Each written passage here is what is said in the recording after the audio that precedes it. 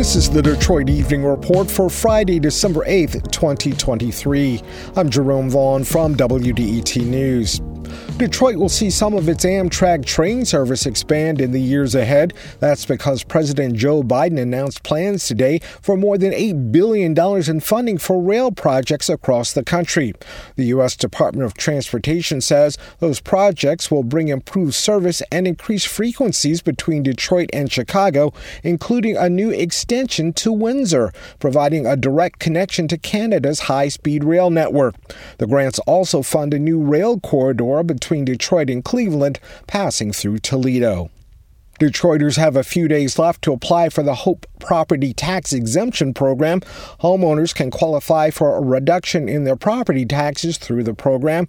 The city says more than 11,000 homeowners have already qualified. The deadline to apply is Monday. Residents can apply online at detroitmi.gov/hope. An event to help residents with their applications takes place Monday at Wayne Metro Community Action Agency. That's at 7310 Woodward in Detroit. The holiday season is getting into full swing, and that means there are a lot of activities going on this weekend. If you're headed downtown, remember that there's a major freeway closure. I-94 east and westbound will be closed between the Lodge and I-75, so crews can continue work to replace the Cass Avenue overpass near Wayne State University's campus. The closure starts at 7 tonight and will continue until 5 a.m. Monday. The Russell Woods neighborhood will hold its annual Winter Wonderland in the Park event tomorrow. Visitors can see holiday lights and listen to music. Organizers say carriage rides will be available and a small fireworks display will take place. The free event runs from 3 until 6 tomorrow at Russell Woods Park. That's 12655 Broad Street Avenue in Detroit. Highland Park will hold its Christmas in the Park Festival and tree lighting ceremony tomorrow. The event takes place at Highland Park City Hall. That's 12050 Woodward from 3 until 7 p.m. The tree lighting takes place at 6.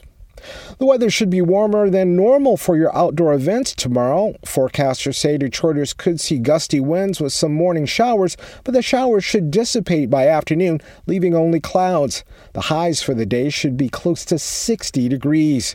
Temperatures get back to normal on Sunday with highs around 42. Might be a good time to pick up those last leaves. The city announced today that its final yard waste collection cycle of the year starts on Monday. Pickup will take place on normally scheduled days. Crews will remove bagged leaves and bundled brush. Take advantage. The next city pickup of yard waste won't be until April 2024. And Detroit Lions fans are looking forward to another game. The Lions play the Bears in Chicago's Soldier Field on Sunday. The Lions lead the NFC North Division with a record of 9 wins and 3 losses, with 5 regular season games left to play. Chicago has a record of 4 wins and 8 losses. Detroit is trying to keep a winning streak going. The team beat the New Orleans Saints last week 33-28. Sunday's game kicks off at 1 p.m. It will be televised on Fox. Thanks for joining us for the Detroit Evening Report, a production of WDET, Detroit's NPR station. Sasha Ryan is the editor of the Detroit Evening Report, mixing and mastering by Nate Bender. Technical director and music by Sam Bobian. Dave Lyons is our podcast manager. Our digital editor is Jenny Sherman. Our digital manager is Dave Kim. And as always, if there's something in your neighborhood you think we should know about, drop us a line at DetroitEveningReport@WDET.org.